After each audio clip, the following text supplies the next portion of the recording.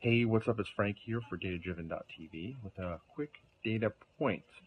I'm currently at the emergency department at a local hospital, and you're probably wondering why I'm here. First off, everything's okay.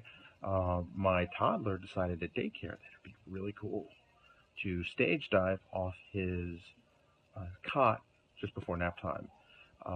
He's okay. He's acting a little crabby. But he's mostly kind of himself. He's also tired. Um, but he has a really nasty welt on his forehead. So, given my personal experience with concussions, I think maybe it's just best to have him looked at. So, but that aside, you probably wonder, what does this have to do with data science?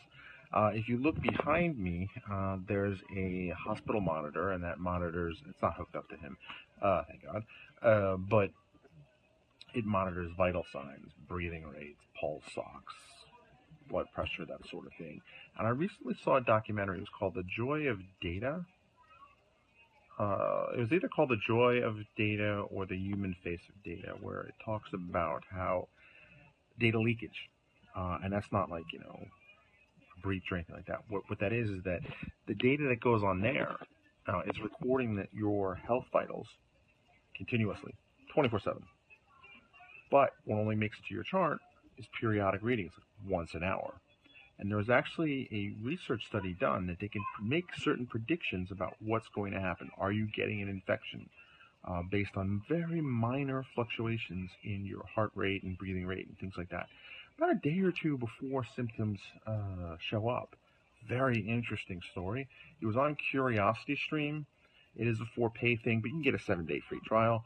There's a couple of really cool stuff, documentaries there on data science and just kind of the impact you have on data.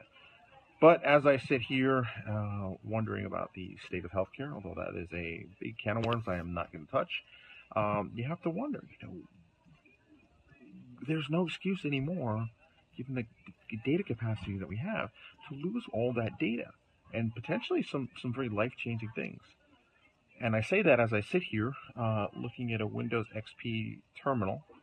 And yes, boys and girls, the year is 2017, and it's a Windows XP terminal. And I think that says quite a lot. And I'll end that there. You have a great night.